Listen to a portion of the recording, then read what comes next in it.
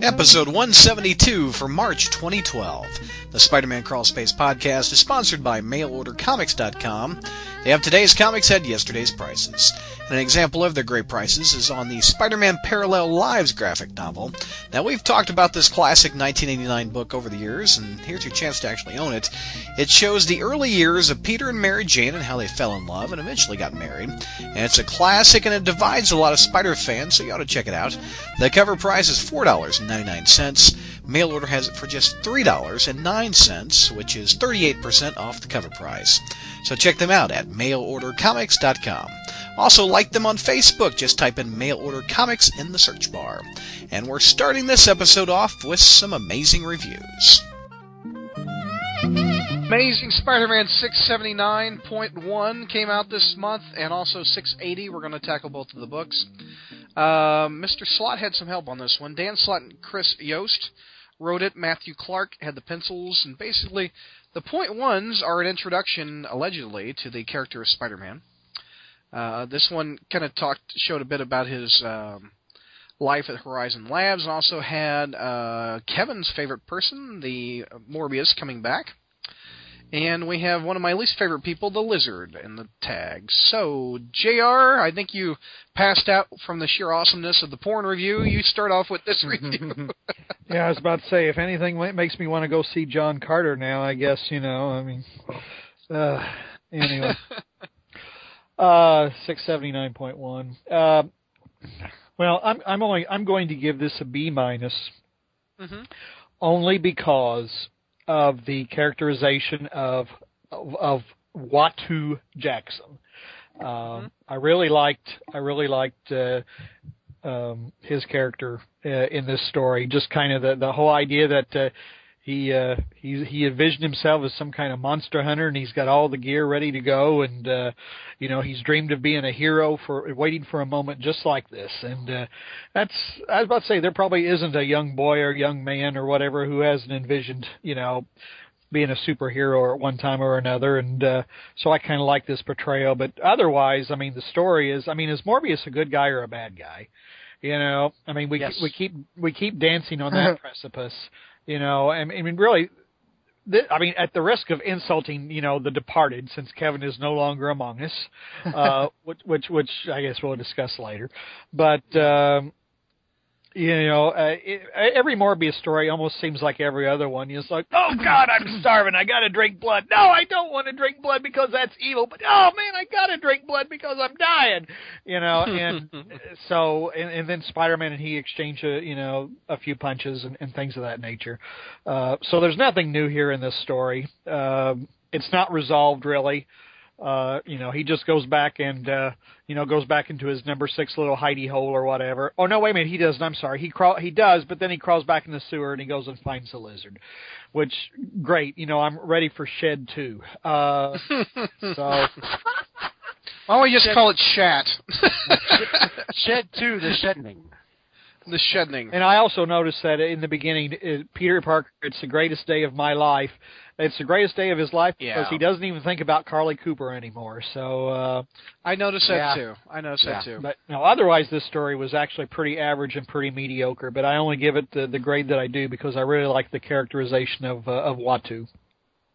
One thing I've noticed about the book, I don't know if you guys have it in front of you, but you should feel the texture of the cover on 679 and feel the texture of 680, which is $1 more. I think the Marvel's been using cheaper paper for the covers, I think I saw that as an editor's note or whatever for a Fantastic Four issue that was $2.99. Because I think the cover is made from the same paper that's used for the interiors. That's why the toys cost so much. They need to pay for more paper.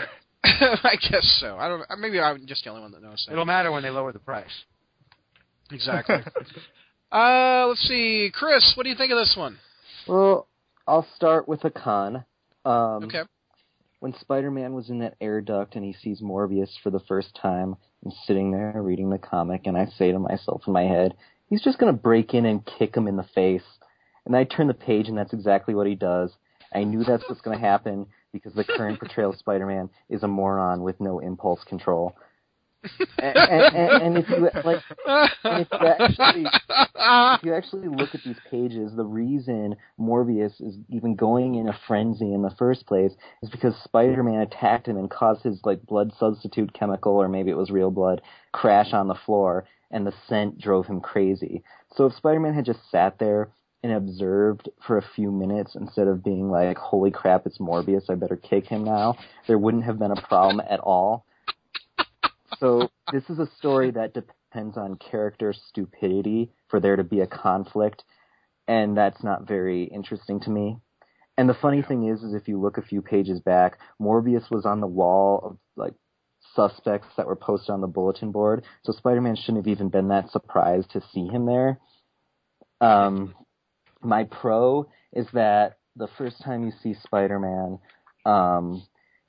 there's a sort of a full page of him dropping some bagels, and he said that he got attacked by a rabid pigeon.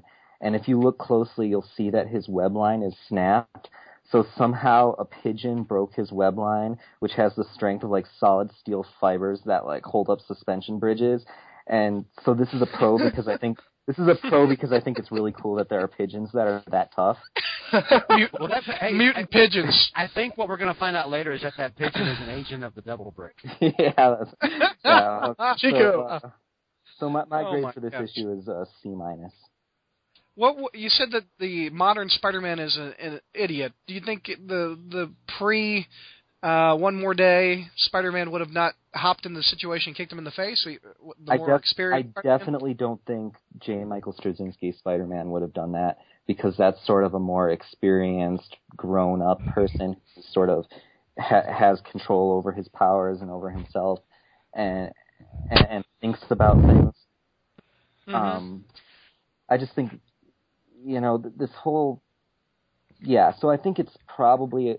I don't think it necessarily has to do with pre or post One More Day. It's just how the writers now are writing him. I think if One More Day never happened, but Yost and Slott were still writing this, I think the same thing would have happened. Right. Well, the same thing actually happened back when Jerry Conway was writing Web of Spider-Man. There was when Harry was debating on being a superheroic Green Goblin. And Spider-Man followed him to his lair, instead of saying, boy, Harry's kind of messed up, maybe I'll sit down and have a heart-to-heart with him. Now he just jumps in and kicks him in the face. Okay, so maybe I'm wrong. Maybe this isn't bad writing. Maybe Spider-Man just is an idiot.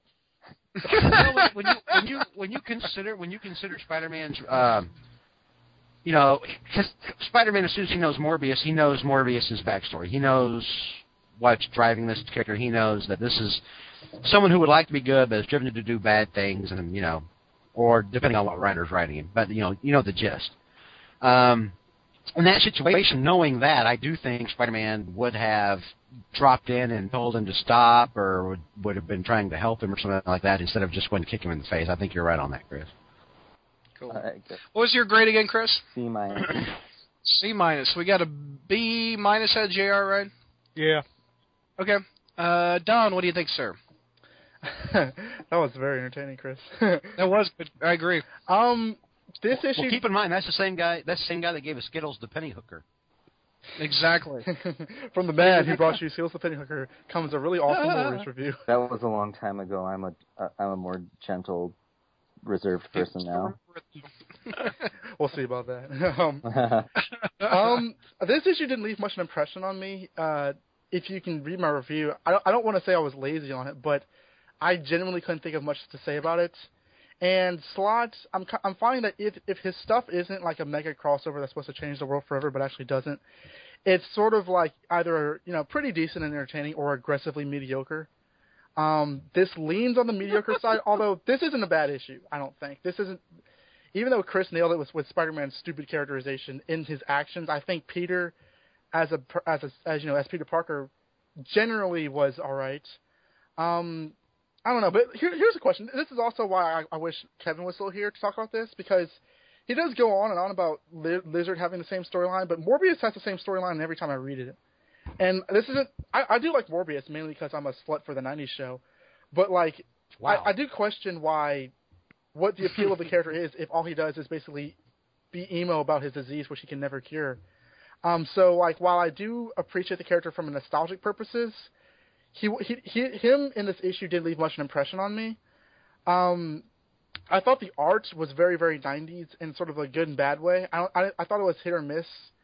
There was one specific page where literally, the operative sense of the word, the character's clothes change in every single panel. Every single panel, the character's clothes change, and it's supposed to take place over the course of a few seconds, not different days. It says the next day, and you see like both Owato and Peter enter Horizon Labs. Their clothes change in every single panel, and that's like that's a mistake on both Matthew Clark's hands and on Steve Wacker's hands. How did anybody miss that? You're absolutely right. I'm looking at it now. It's with them sort of walking down too busy the finding street in the somebody hallway. on the internet. Yeah, he could be doing that. I thought that this issue also made Max Modell to be kind of a tool. Like he pulls this whole, like Spider-Man, you're to blame for this because you showed up and tried to save people's lives. Not only is that a tired thing, but like I do like how people who ran around and saw what was going on said that this guy's crazy because he says, "Listen, everyone, Michael Morbius is an old college buddy of mine. We did musical together, and like I won't let you harm him." And everybody's like, they should be saying, "I'm calling the effing cops," because Morbius is a known killer. I don't care if he's doing science. Like it doesn't matter whether Modell knows him or not. They should call him on housing a killer in the Horizon Labs. Hello, everyone. This is my friend Jeff Dahmer, and you'll leave him alone and pay him respect that he deserves. Yeah, no. He's making science. We're doing this in the name of science. I'm calling the police. I will say a pro though, because I did a lot of comments. I'll be done quick, Brad. I did. No, you're fine. You're fine. I was just clearing my throat. I'm sorry. No, that's all right. I did think that the opening splash page with Spidey looked very much like Mike Ringo's work, the late Mike Ringo, because I did like how he drew Spider-Man in that one, and I do like Spider-Man's genuine I don't know. I like him being proactive. I mean, he's Morbius. He doesn't like run around lip wrist like what do I do like he did a lot back in the Brand New Day era. So every time Spider-Man's sort of like acting like Spider-Man, even if he is kind of like being a bit of an idiot, I do appreciate him just being an out-and-out superhero. So overall, I'll give this issue a C. Okay. George, we haven't gotten you, right? No. Okay, hit it. This is one of the least offensive, I think, issues I've read for a while. Carly's not in it, so that's a plus. That automatically ups it a grade. No, I mean it's just an okay Morbius story. It doesn't break any new ground, but I mean it does feel like it's just spinning its wheels right now. It's more like just a filler story. To introduce the job at Tricorp, to introduce the new Uatu guy. I guess Uatu Jackson's going to play some sort of part in the end of the Earth or end of days or what the hell ever. So I guess that's why we're getting more about him now. Yeah, I mean, just a fairly pedestrian story. I mean, I didn't hate it. I didn't love it. Probably a B- for me. I enjoyed the artwork. That's really all I got. I mean, there was nothing in this that made me want to throttle Spidey Dude or anything. So.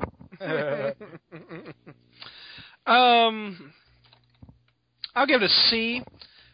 Pretty much along the lines of George. Nothing too bad, nothing too awful. The artwork just didn't really do it that much for me, with the exception of what Don said about that opening page with the bagels. I thought that was an okay splash. I have no interest in the Lizard coming back for Shat Take 2. This issue mainly is Spidey is kind of behind. I think he's kind of takes a back seat to the character development of Uatu and Morbius. He's just kind of there. And after hearing Chris's great pigeon analogy and he kicked somebody in the face because I'm an idiot line, I just thought that was awesome. One thing that I did like from the artist, it reminded me of past Spider-Man books where you kind of saw, it's on like the third page where you see the schematics for Horizon Labs. It kind of reminded me of back in the day when the annuals used to have a schematic of what Spider-Man's apartment used to look like, the Daily Bugle, stuff like that. I thought that was kind of neat. And it shows you where Morbius's lab is in the basement, stuff like that. So just to see out of me, I've read a lot worse and I've read a lot better. Moving on to Amazing 680. Looks like it's another Marvel team-up of Spidey and the Human Torch, who died a year ago, but he got better. Written by Dan Slott and Chris Yost again. You guys are going to have to help me with the name. Giuseppe Amincoli. There you go. He did the art. George, you start with this one. You start on this one. What do you think, sir? It's basically Human Torch and Spidey go into space to rescue John Jameson. To rescue John Jameson. One thing that the biggest thing here that jumped off the page at me was towards the end. You know, when John comes in and he finds Spidey and the Torch, and he says, "Come with me if you want to live." You know, like Arnold. Terminator homage, yes. Yeah. Slott throws in a lot of these movie one-liners. Remember, he did it back during the Sinister Six when the Sinister Six were fighting the Frightful Four. You know, or not the Frightful Four, but MODOK and all those other guys. Yeah. And he made MODOK say, "Yours is the superior intellect." That was from Star Trek. It's like, dude, if you want to underscore the threat that Spidey and the Torch are in space and they're about to die, don't throw John in here with a one-liner. You know, and it's more of the same. I've had this ongoing thing now where everybody's kind of fighting for the gag. Now, when the Torch is in there, it makes sense. I was just going to say, the Torch can get away with quippage. When the Torch is in there, it makes sense. But, I mean, but John Jameson doesn't need to be coming in here and spouting off a one-liner from a movie. It's, you know, it's just out of place. It's a little jarring. I do like the idea of space zombies. I mean, that's entertaining at least. Didn't it kind of jump out at you that we just did zombies with the Fantastic Four a few issues ago? On an island? It did me. On an island. We had pirate zombies, remember? That wasn't a few issues ago. That was, what, last year? That was in the summer. Yeah, that was last summer. So? And we're going back to the well with space zombies here. And I don't know. I mean, you got more goofy stuff thrown in. I'm glad to see the Torch is back. I never really thought the Torch was going anywhere back, you know, when they did that whole Jackassy Black issue. So you and Jackassy, I swear. Well, you know, I mean, if something's just ridiculous, that's what it gets called, Jackassy. And then we have some kind of boring filler at the end with Cyclops and I don't know, some girl I'm supposed to give two shits about. That's just an ad in all the Marvel books. That's yeah. So I don't know. I mean, there wasn't anything too dynamic, but so there's nothing earth-shaking. There's nothing that makes me want to slap somebody. Again, Carly wasn't here, so that's a plus. But again, you kind of got people fighting for the same one-liners, so or for to be funny. So yeah, I'm gonna give this one a C+. Okay, JR. Well, didn't CBR give this like 4.5 stars out of 5 or something and say it was everything that a Spider-Man comic should be or something? So it sounds about right. CBR said that? That is weird. Wow. Yeah, I mean, after all, so then we should probably take CBR's word for it, right? And not bring up, and if we bring up anything critical about it, we're just a bunch of haters. Right. I really wanted to like this issue, but I was really disappointed in it. Partly because, John Jameson is worse. John Jameson is probably the worst damsel in distress of all of Spider-Man. I mean, the guy gets in trouble more times. I mean, how many times are we going to have this guy goes up in space, something goes wrong, and they have to bail his ass out?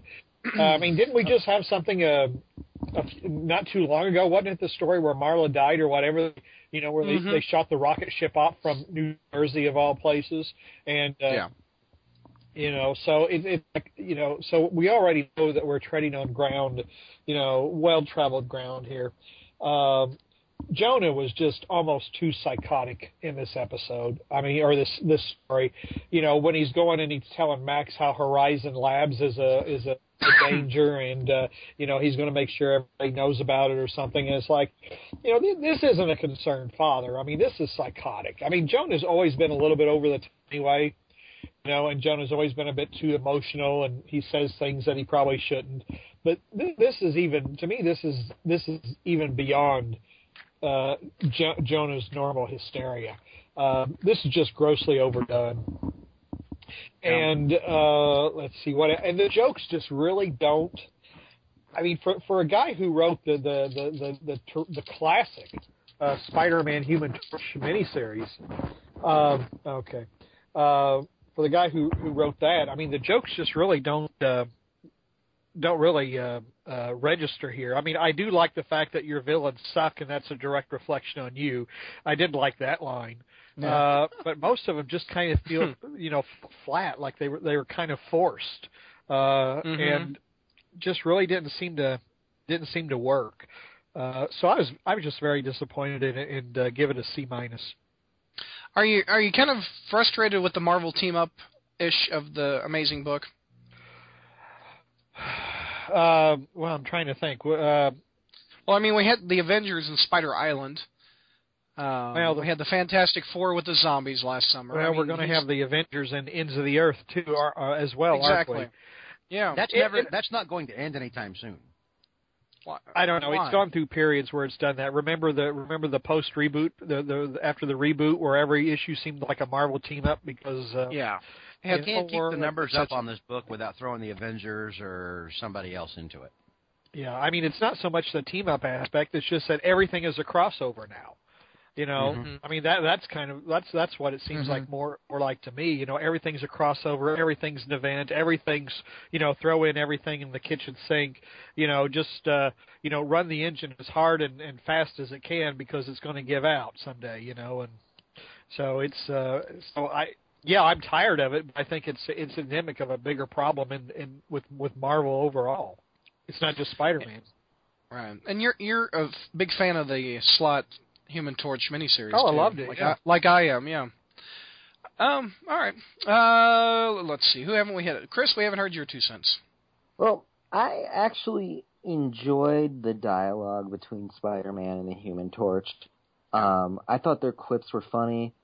I liked Spider-Man ruining the TV season for Human Torch.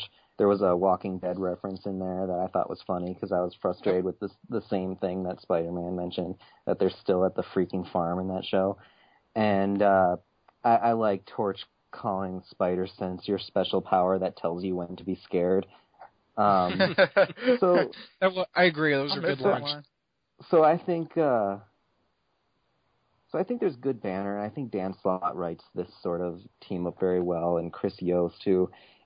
I'm just making an assumption that Chris Yost is probably the one writing most of the dialogue, because when there's a guest writer, I usually assume that the main writer is sort of writing the plot, and then the guest is filling in the details. But that might not necessarily be true. But whatever Chris Yost's role in this was, I think he gets the relationship between Spider-Man and Human Torch pretty well too. Now on the negative side, I think all of these quips and jokes should have been happening while something more interesting was going on. There's just way too much time in this issue spent with us just wandering around the space station or hanging out at Johnny's place while he's dancing in his underwear. And I think this comic would have been more fun if it dedicated more pages to action and just have the characters crack jokes while they're fighting or running away from danger or something.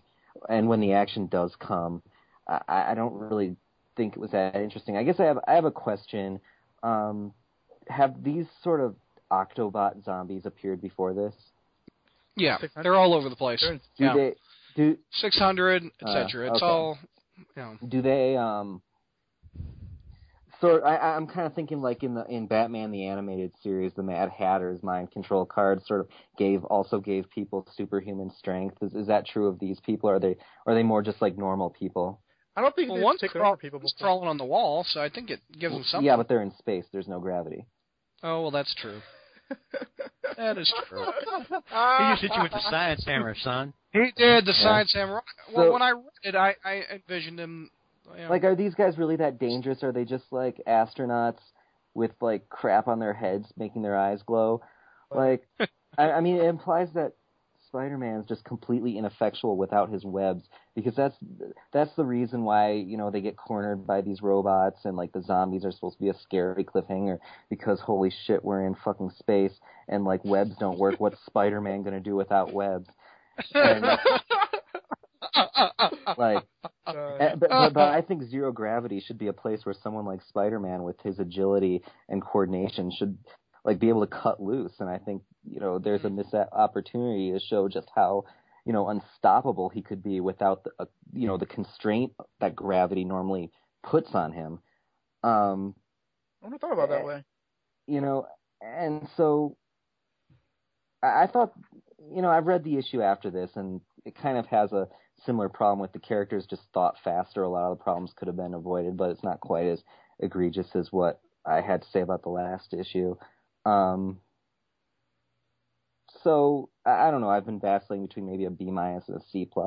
I think just that more exciting things should have happened. So I think I'm going with a C+.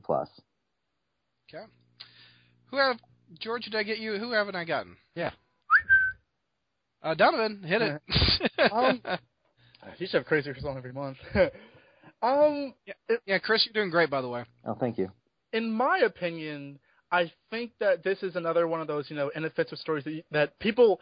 The reason why CBR likes this run of Dan Slott, that I would assume, because I don't want to put words in their mouth, is that like it's just kind of like carefree, non-consequential Spider-Man stories where he just has adventures, and that in theory It's not is like CBR is giving a good review to this book.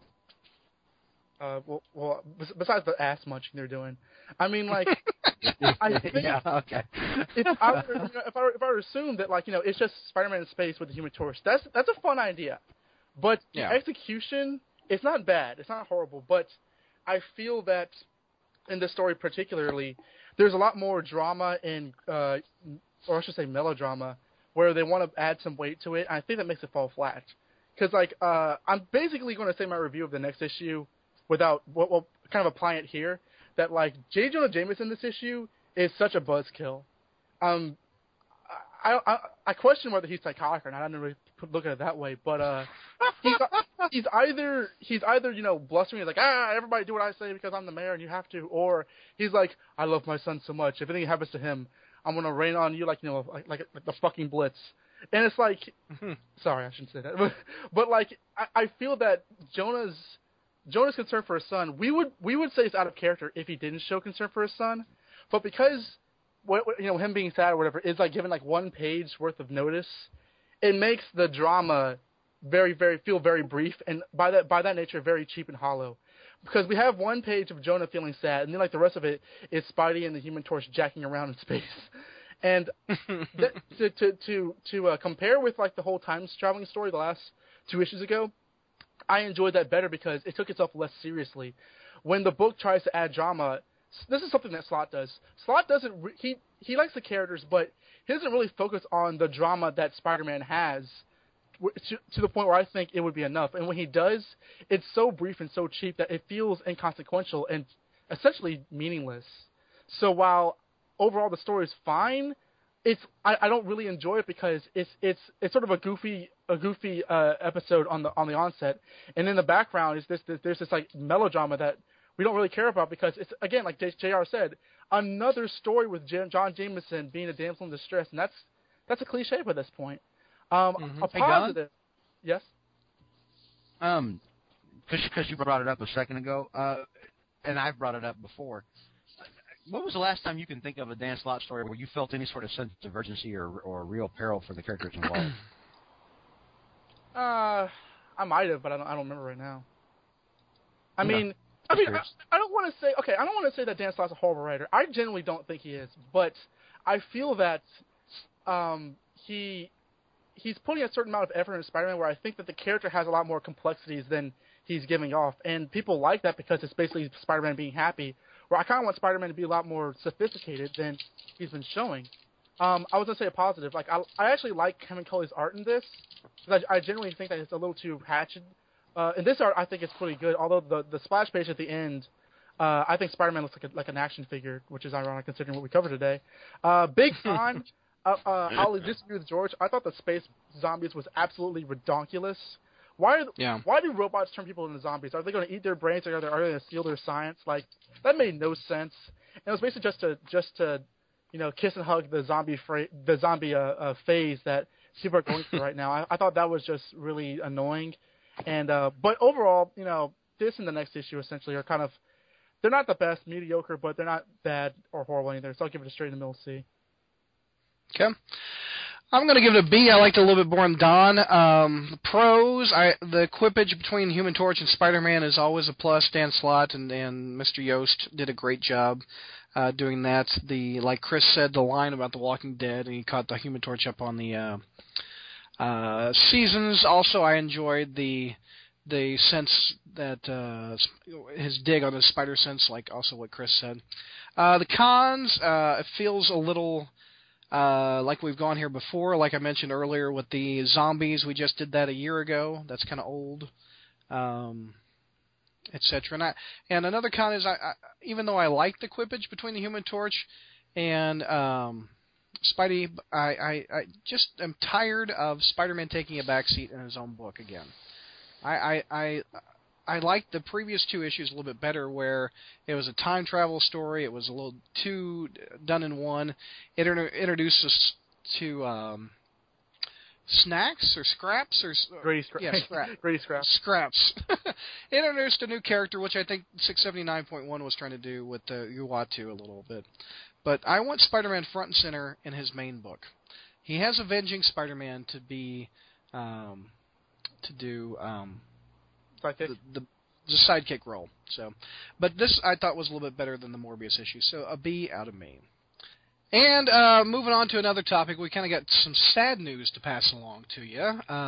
We're mixing the panelists up a little bit with the show. Kevin, who's been with me since episode 1, and Michael Bailey, who joined us probably within our first or second year of the show, have both decided that they can't commit to the Spider-Man Crawlspace podcast, and they've basically sent me, I guess I feel like the boss, their resignation letters. So only these are in forms of MP3. So let's listen to Kevin first and hear his goodbye. So here's Kevin. Hi guys, it's Kevin here. I'm sad to say that this will be my last recording as a regular member of the Spider-Man Crawlspace podcast. I've turned in my official resignation to Brad as a regular member. It's not that I don't love the show. I absolutely love being on this show. I have for, good lord, about 5 years now. And the problem is I just haven't had that much time to be on the show lately, as you've surely noticed. If you're a new listener, you might not even know who I am. I've been in school for the past year, and it's been hard to get time to be on the show. I'm graduating in June, but then I'll be out in the world trying to get jobs as an actor, so I don't foresee a lot more time coming up. And at this point, I think you all know how I've felt about the book Amazing Spider-Man for a long time now. And I was looking at the slits this time. I've been seeing the advertisement for Ends of the Earth, and I just can't justify buying this book anymore on all these months that I don't have to have it for the podcast. I kept buying it for years after I wasn't enjoying it anymore, just so I could review it for the podcast. But now we're at a time where I go 3 months, maybe, without being on there. So that's 3 months of buying the book, and then I don't even read it because I don't like it. And I have to catch up with maybe 8 issues when I do a show. So that's just not fun for me anymore. So, sadly, I'm taking my leave. I am leaving you with some great people, obviously. Brad and Zach still around as the founding members of the show with me. Can't believe it was just the three of us at the start. And they've got JR, who I consider a founding member. He only missed the first 3 episodes. You've got some fresh blood like Donovan, Bertoni, great guys. I've enjoyed their podcasts for years and enjoyed the brief time I've gotten to podcast with them myself. Of course, George Berryman.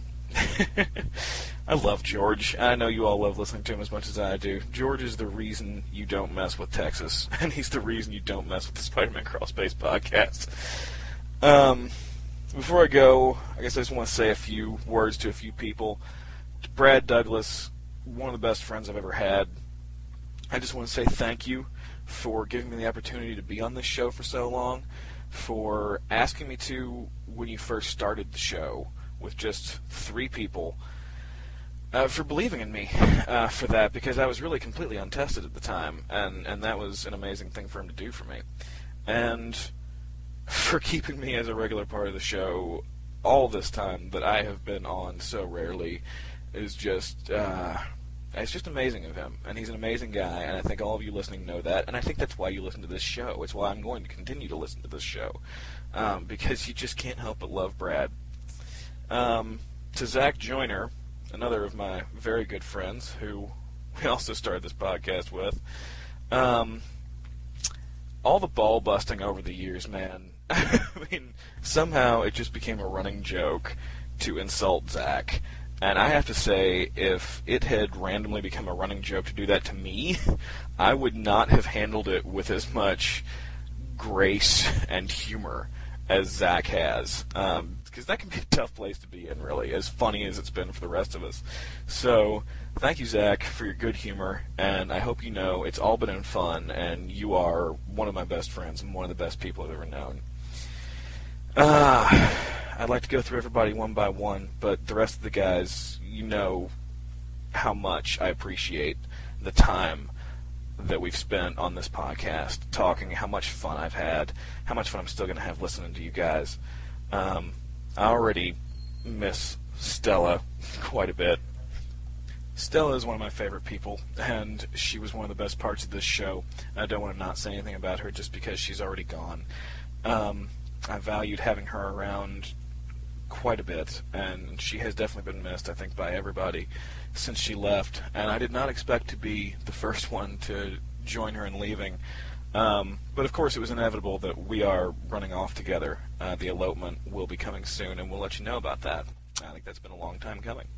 And finally, to my friend, my old good friend, Steve Wacker, if you're listening, I just want to say one last time, prison ass. I just want to leave you with those words, because I know how much you've enjoyed them over the years. And thank you for listening, buddy. Thanks. And finally, to the listeners of this show, the people that have allowed me to do this for so long, by listening, by enjoying, and by not trying to get me booted, thank you all so much for listening. It really does mean the world, because doing this is so much fun, and it means nothing if you all aren't out there listening and enjoying what we do. And I hope you'll continue to listen and enjoy the Spider-Man Crawl Space podcast, because God knows I will. So one last time, thank you, everybody. I hope I will see you around again, digitally or otherwise, and best of luck. Thanks. Okay, and now let's take a listen to Mr. Bailey's. Here we go. You know, I kind of want to start this with, hey everybody, it's your friendly neighborhood Michael Bailey, but that seems very obvious, so I'm not going to do it. So, well, I guess I just did. Anyways, hey everybody, Michael Bailey here with, for lack of a better way to phrase it, a letter of resignation goodbye. It feels kind of weird doing this now, because I haven't been on the show for about 7 months now. But recent events in my life, meaning that my work schedule has changed to the point where I don't have weekends off anymore, or at least a weekend off to record with everybody, combined with the fact that I've just kind of lost interest in the Spider-Man comics as a whole, at least the current ones, have led me to think that it's probably time for me to step down and let other people have their say about the Spider-Man comics. This wasn't an easy decision to make. I really loved doing the Spider-Man crawl space, mainly because I loved recording with the people that I was recording with. I came into the show very late. It's not like I was there from the beginning. It's not like I was there even a year into into the show's existence. Brad asked me to come on when it looked like maybe Kevin was stepping down. Kevin decided not to step down, and we all stayed on. And boy, was it a fun ride from then on out. But the time has come for me to just kind of move on and let other people have their say, people who are enjoying the books, or at least actively reading them. Because in all honesty, I haven't read an issue of Spider-Man, even though I bought them and they're sitting over next to me, as a matter of fact. I haven't read a Spider-Man comic in about 7 months or so. So basically, Spider Island is the beginning of Spider Island was the last time that I even cracked one of the issues open.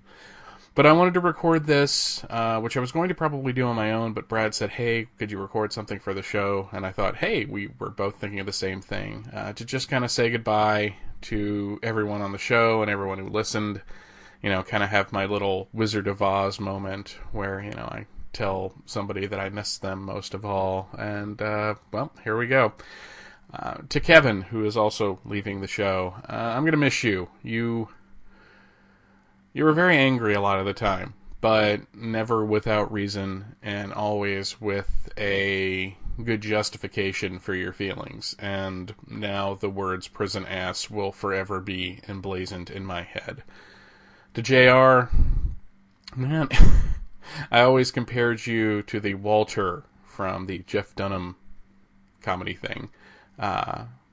And it's not an unfair comparison. So, but I think Walter, I'm gonna just called you Walter. Oh my God, I'm leaving that in. JR, I think I'm actually going to miss you most of all because you provided a perspective to these stories that I don't think any of us, even Brad, who's been reading since I think he was a fetus when he started reading the Spider-Man books. But you provide a perspective that only a person who's been reading the books as long as you have can have. And I've always appreciated that. And I always liked your This Week or This Month in Spider History segments because I always learned something new. To Stella, who left some time ago, but I never really got a chance to say goodbye, I'm just going to miss you in general because I think you provided a very unique voice to the show that wasn't quite there before and was missing afterwards to a certain extent.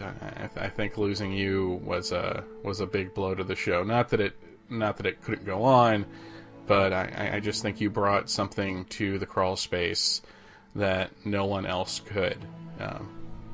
I don't know if that's because we don't have vaginas or not, but whatever. There was my crude and crass comment to fit in with everybody else. To Zach, don't let them give you too much shit, buddy. People pick on you, and you do good work. So, just stick up for yourself more, and try not to be so glaring a target, because, my God, you leave yourself wide open sometimes, and it's kind of amazing to see that it's just like, wow, I really wouldn't have said that. But seriously, don't let them give you too much trouble, because you don't really deserve it. Well, much. Anyways. To George, who is not a regular, but came on the show enough, well, what can I say? You were the angry right hand of God that would come in every once in a while and lay the smack down on someone or something that deserved it. And it was always amusing, and I think I'm going to miss that a lot.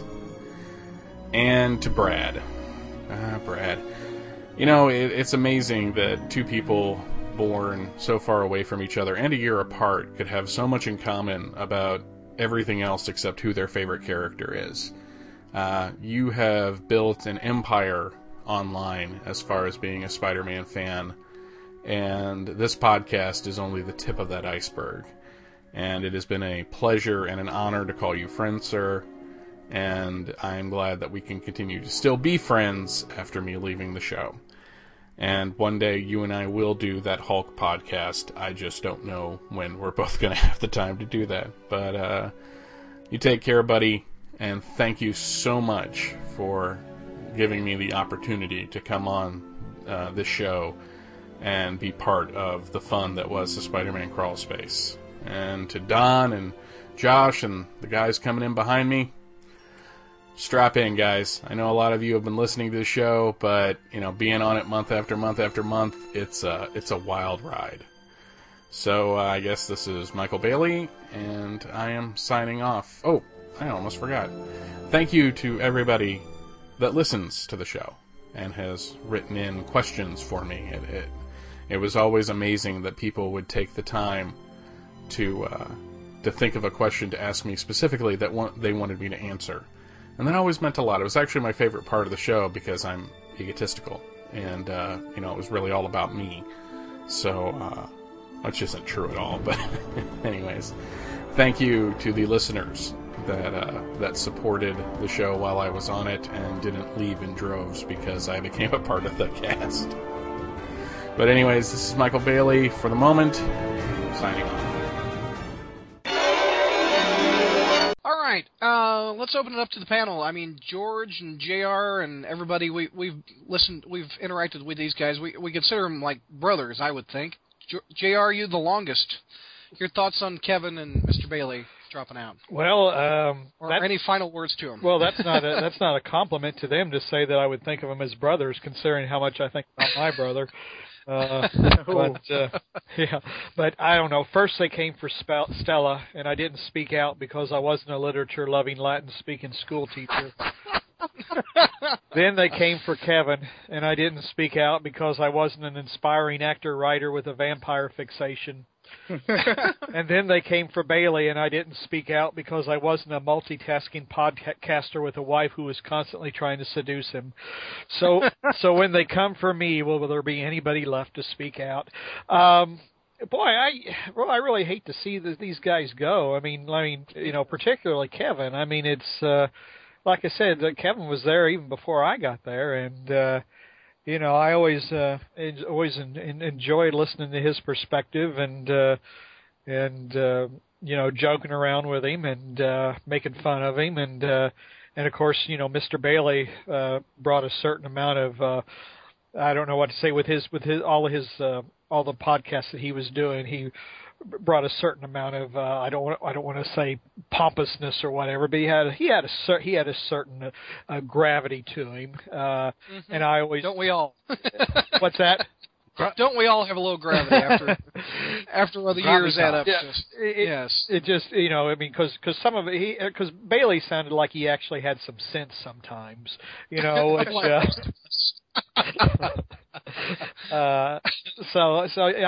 gonna miss both of them. It's just a shame. I understand the fact that obligations are, you just got too many things going in your personal life. I can relate to that about as much as anyone, and plus, I agree. I've been struggling with the quality of the books myself, so it's just a shame that. But like I mentioned, the books really aren't written and drawn for us. They're written and drawn for Whacker, so that's all that matters. But I'm going to miss these guys, and I wish all the luck in the world to them and whatever they wind up trying to do. And they've got an open invitation. Anytime that they want to come back, they can if they'd like. You don't even have to review the books. I miss their presence and their friendship, etc. George, any final words for these two fine men? It's a sad day for prison ass. I'll tell you that right now. Isn't it though? Yeah, no. I've known them for years now. Became friends with both of them specifically through this website. And I'll especially miss Kevin's insight. Kevin had a way of looking at things sometimes that I didn't see and that I always appreciated. So did Bailey. Bailey really had a way of looking at things or considering things differently than I did. So I'll miss seeing those two different viewpoints. And I'll just miss them, just both in general. I mean, they both were very funny. And they both really knew their comic book lore, and this is it's a very sad day for it. We lost Stella, and then we lost Kevin, and we've lost Mike, and now we've got 3 panelists who've left the show just because they don't want to keep. Well, not just because. I mean, there's other things involved, but also in that is that they just don't want to read Amazing Spider-Man anymore. Yeah. And I think that says a lot when 3 panelists on the #1 Spider-Man crawl space on the internets duck out saying, "OMFG, this book sucks. I can't do this anymore." So I wish them all the best in all their endeavors. I hope they're not strangers, and we'll miss the hell out of them. No doubt. Don, any final words for these two guys? Not that they've died, like JR said when Stella left. I love that moment, by the way. Not to utilize them, but I was telling Chris earlier today before we recorded that, one of the very first episodes of Crawlspace I heard of was you guys going over One More Day. Ironically, when Chris was on, when you first listen to a podcast, it takes you a little while to differentiate which host is which. But I always remember Kevin first saying, "When I say it too loud," but like he says, "Oh, Joe Quesada splatter shot all over my comic book," and I was like, "Oh, that's that guy." Michael Bailey is always going to be around. He has a lot of stuff. He still has the shows that he does, but we all have Facebook, and yeah, they're not dead. They're just trying to continue their lives. I really don't feel like I'm adequate to really talk about them because I'm really speaking as a fan of the show, especially with Kevin. Like these guys and how much good they did on the website. One of my favorite episodes you guys ever did was reviewing like 605, 606, 607, talking about like the Black Cat's return. You guys had like Michael and Kevin especially, but all 6 of you had really good discussions on where the books were heading and the kind of quality and like the whole was Michelle Gonzalez raped or whatever. Like there were some classic moments in the podcast specifically thanks to those guys, and I really again speaking as a fan, it's sad to see them go, and I only hope that there'll be a time where they can pop on for a Jeopardy episode or whatever, and we'll see them again. Right. And Chris, I know you've listened to the show for a few years, and Chris is going to be, we talked about a little bit earlier, we're going to, as we shuffle the chess pieces around, George and Don and Bertoni are now regulars, and Chris is going to be, for lack of a better word, a fill-in. When someone like Bertoni, who's not on this episode, or Zach is not able to come in on this episode, Chris is going to pitch hit for us. And as we've heard so far in this episode, he's been doing an amazing job. So, Chris, thank you for helping out and being a pitch hitter. Any final words to Mike and Kev? Well, first of all, I'll just say that it's a shame that they sort of have to share this time to say goodbye between the two of them because, there's so much to say about each of them individually. Michael is just a podcasting machine and he's all over the place. We're never going to have to worry about not being able to find a podcast where we can, hear him talk, and that's fortunate. But it's just a shame that, he can't contribute to this one anymore. But, I totally don't blame anybody who just can't take Amazing Spider-Man anymore or just doesn't have the time or a combination of both because, I totally get that. Kevin, I think of everybody on the panel, he has always been the person that I look to as somebody whose opinion was most likely to be close to mine. Sometimes not, like Ron Mars Witchblade. I hate that. But I don't know. I just threw that in there as an example of, sometimes we don't line up always. But if in general, he's always someone who's sort of close to my age, close to my outlook on life and writing.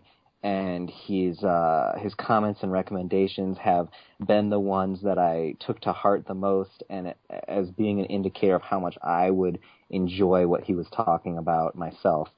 So, he made me laugh the most out of anybody on the podcast, and I think his commentary was always some of the smartest.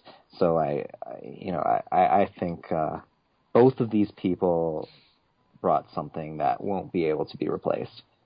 Yeah, I would agree. And to sum it up, they're two of my best friends, even though we've never met in person, and they're going to be greatly missed. And I totally can understand that it's a time commitment, and also not digging Spider-Man by the current team is two factors of not being able to be on the show. But Again, as I said earlier, they both have a spot if they ever want to come back, if they want to just chit-chat it up for a month.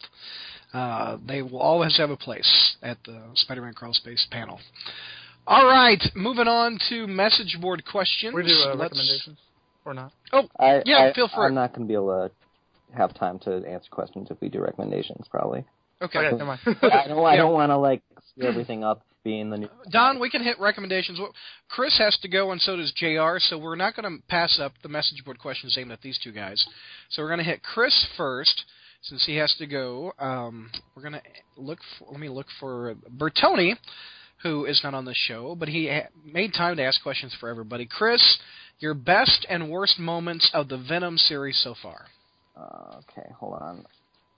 I think my favorite moment was in Venom number 5, which was the issue that Flash first learned that his father had started drinking again, and Flash started reminiscing about all the abuse his father put him through.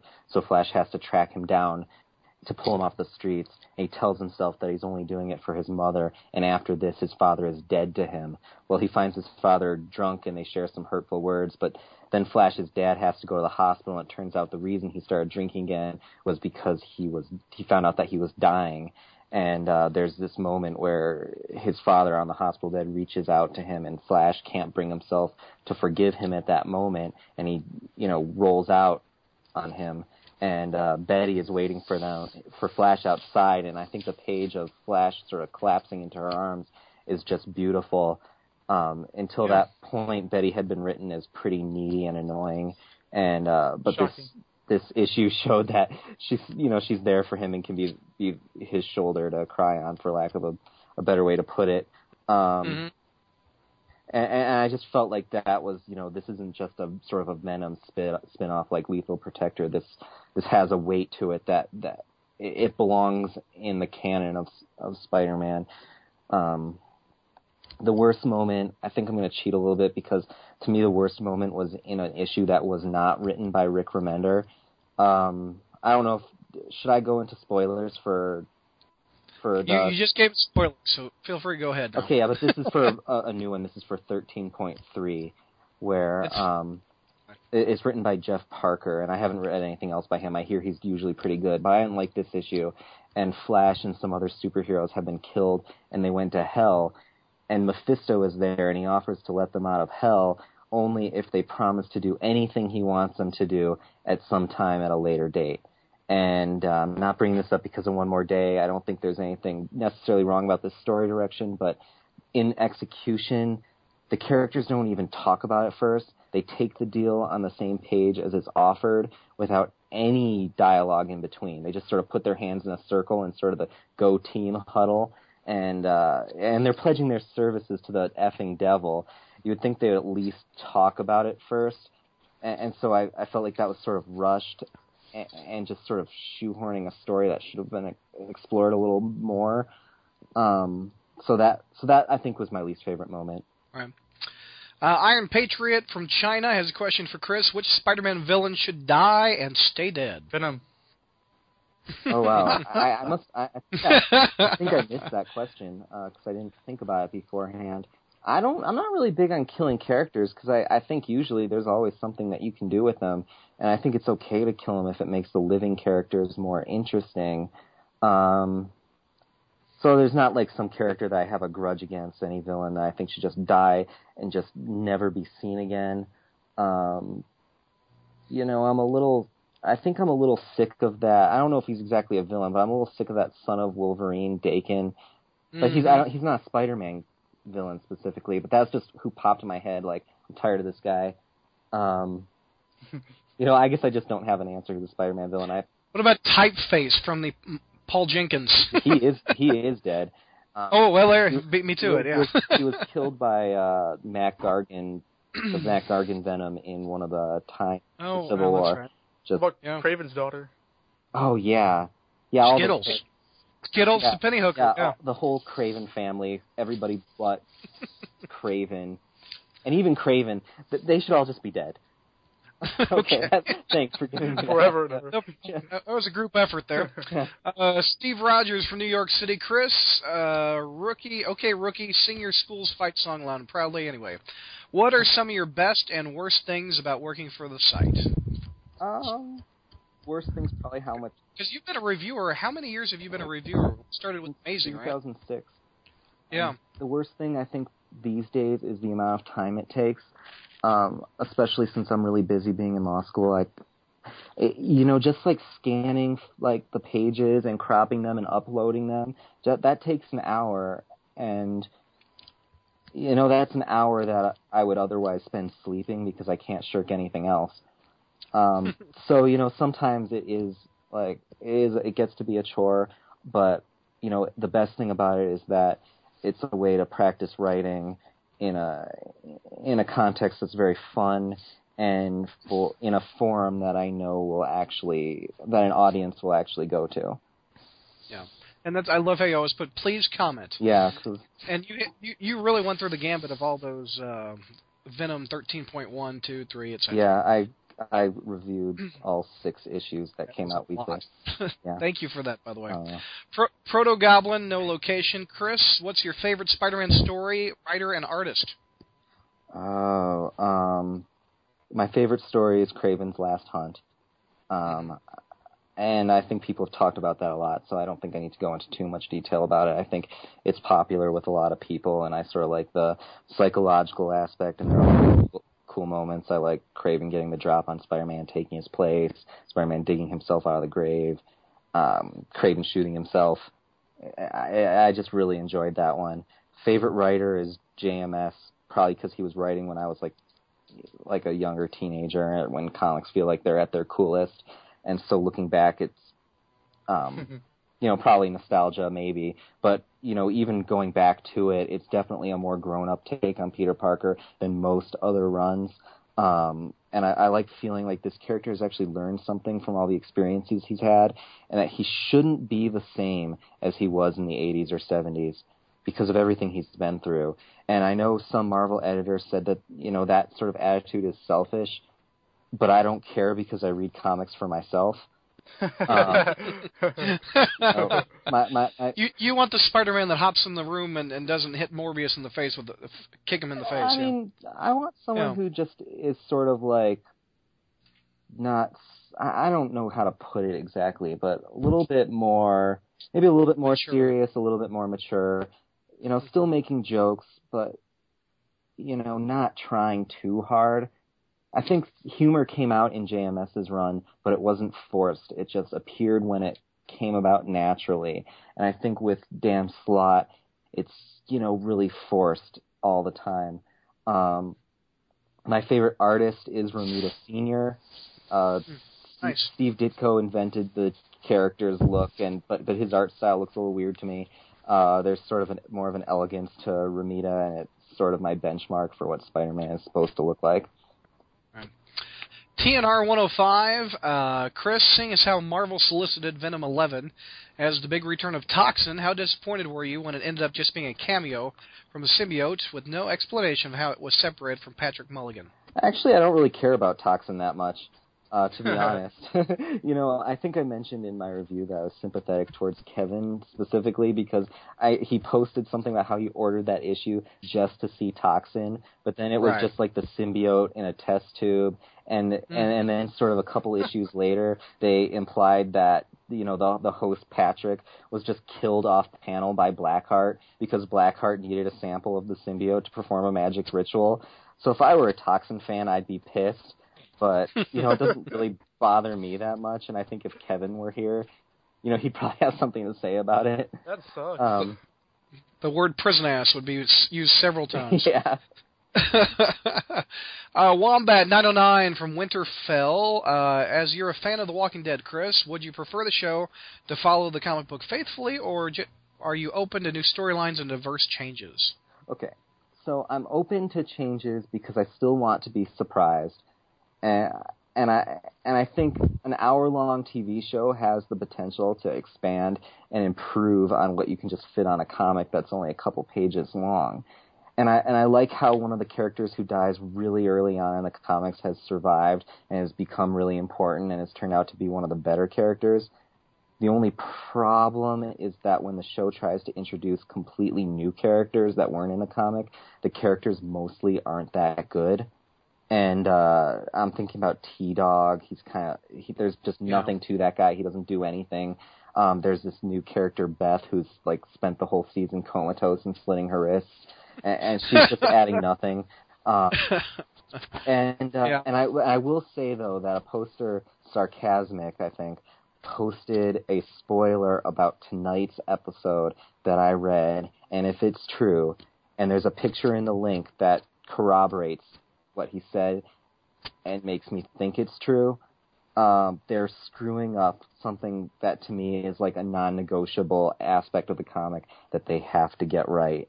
Like there's a very specific, just iconic Walking Dead death from the comic books that really sets the tone of the entire series. And if this spoiler is true, it really sucks it up in a way that sucks all the poignancy out of a key scene that, reflects, I think, on the entire series. And I'm not going to say what it is, but if there's one scene that they shouldn't screw up, it's this one. And Hollywood! It's because Frank Darabont's gone now. Yeah, I think a lot of characters, like they just last week killed off a character who was who I think was only there because he really likes working with Darabont. And, as soon as Darabont leaves, that guy's dead. And it was one of the characters that they got right.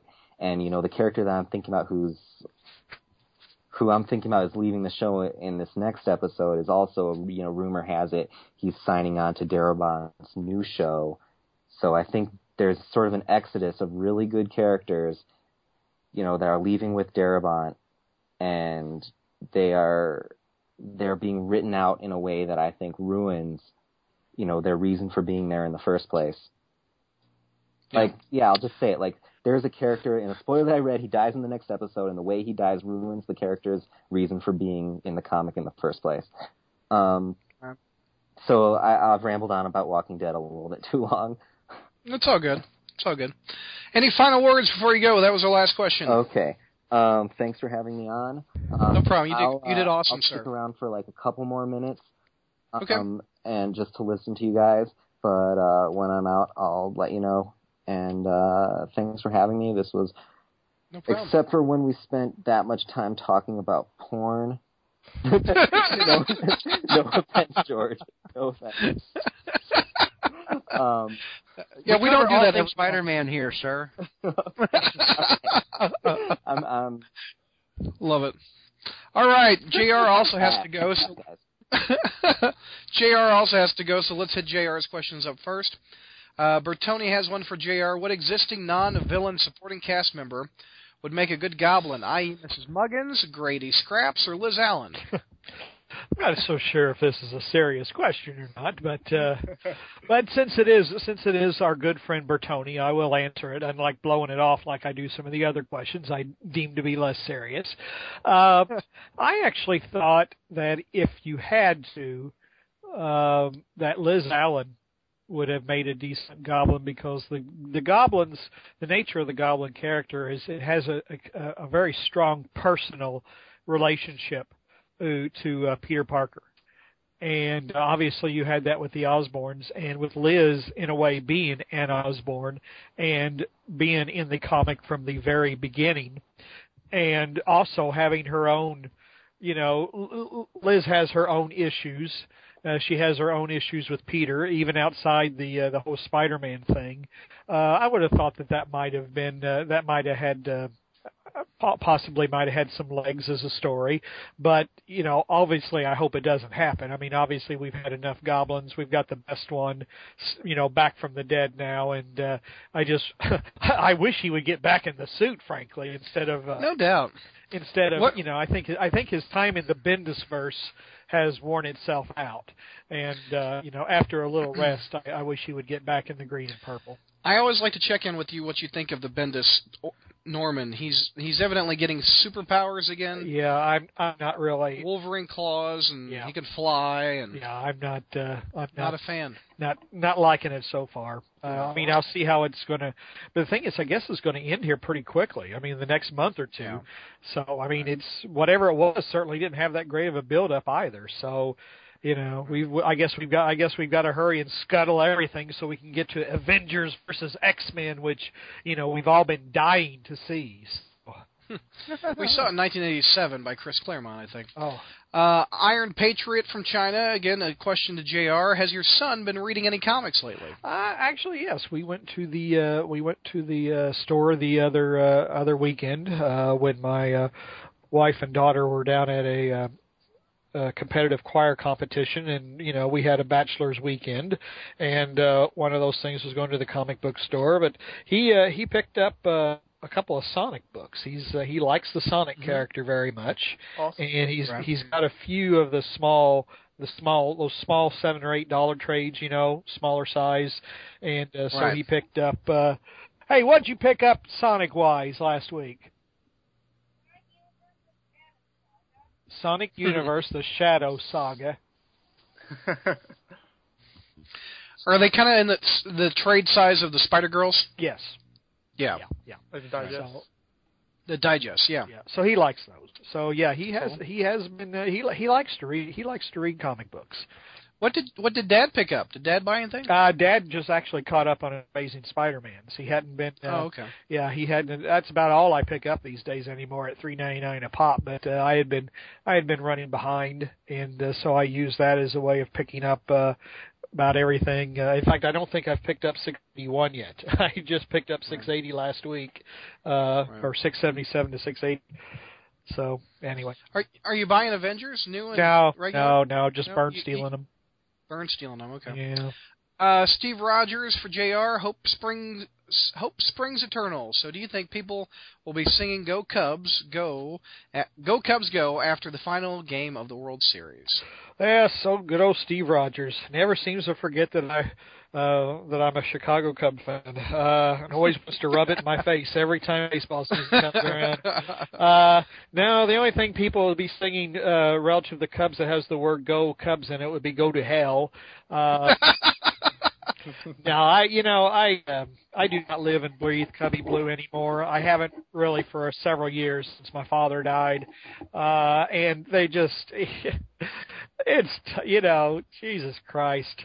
It's hard. It's just if they had hired Ryan Sandberg as their manager, I probably would have given a shit. But they've just been so bad for so long. Even I've grown tired of them. So now. See, JR's getting out of sports, and George, you got back into it. You're a baseball guy now.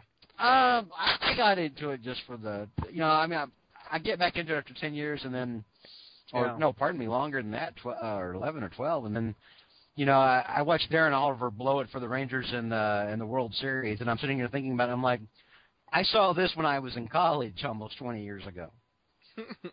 I watched the same damn game. I was seeing Darren Oliver blow shit for us back then. I tune in, we're on the World Series, and he's doing it still. And I'm like, holy crap. So how much is?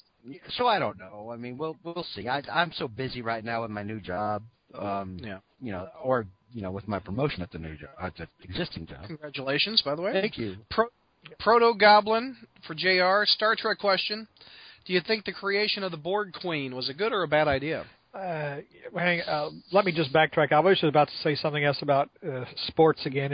Is I find it so much harder to follow sports these days because the athletes are just assholes. They are just they're egomaniacs and they're assholes. And I guess maybe they always have been, and now it's just the fact that we've got social media and everybody's got a microphone attached to them 24 hours a day. But who wants to watch these guys? They're just these aren't guys. You wouldn't have these guys over to meet your mother for Christ's sake. So a lot of the time they're putting the twit back in Twitter. Yeah, exactly. I mean, here a lot of these guys probably have a 5th grade education anyway, and they've taken to social media with a vengeance, So anyway, as far as the Star Trek question, well, actually, you're asking a next generation type question, Proto Goblin, and I don't have a whole lot of opinions about, hard and fast opinions about the next generation, but. I know that some people felt that the Borg Queen was kind of a violation of the whole concept of the Borg, the fact that they were this Unitarian type, everybody was the same. It was a communal mind, and I understand that. But I think, if you're talking a hive, which the Borg was, then it makes sense for the hive to have a queen. And second of all, when the Borg is a hive, the Borg kind of makes sense on the TV show if they're just that kind of monolithic villain. But when you have a major motion picture and you have somebody and you want to see Patrick Stewart kick somebody's ass, you need to give him a real tangible, nasty, gnarly villain. Kind of like with Shatner too. You want to, you want to give him a good bad guy. And I think the Borg Queen served that purpose. So I think the Borg Queen was fine. But the Borg is, that should have been the end of the Borg, though. Yeah. Well, I thought they had a good run on Voyager. I don't think you watched that, though, George, or JR, or anybody. I was a kid. Yeah. I just watched the series finale of Voyager the other night, and I thought it was a good finale of the Borg, who we haven't seen since 2000. So we're going on 12 years since the Borg have been in Star Trek. We're not going to see them again. I guess not. Let's see. Another question for JR. From TNR 105, what would you imagine Norman Osborn would be like if he never took the Goblin Serum? Would he still be the megalomaniac we know today? Would he be more of a Lex Luthor type villain? And would he be a more dangerous enemy? Well, Norman was always destined to be a bad guy. I mean, I don't buy for a minute that the Goblin formula made him nuts or made him a bad guy. I think he was a bad guy, and I think the Goblin formula essentially, removed his inhibitions in a way. I mean, because he had the power and he had less constraints operating on him. I think if his wife had survived, I think there might have been some moderations to his character. I think that he was I think as a character, he just had too much anger in him that he never would have been really a good guy. Lex Luthor, I don't know Lex that well. I mean, we'd have to almost dig Mr. Bailey up from his grave and see what he said about Lex. But I always saw Lex as being saner than Norman, and I always saw Norman as just having way too much anger, or more anger than Lex. Would he be more dangerous if he wasn't so crazy? Hard to say, because sometimes his craziness does make him prone to errors, but it also makes him more unpredictable. So that's hard to say. But I think for the most part, the defining event in Norman Osborn's life was the death of his wife. More so than the formula. Yeah. Hey, JR, if we're comparing him to Lex Luthor, does that make that Victoria handshake as Miss Tessmacher?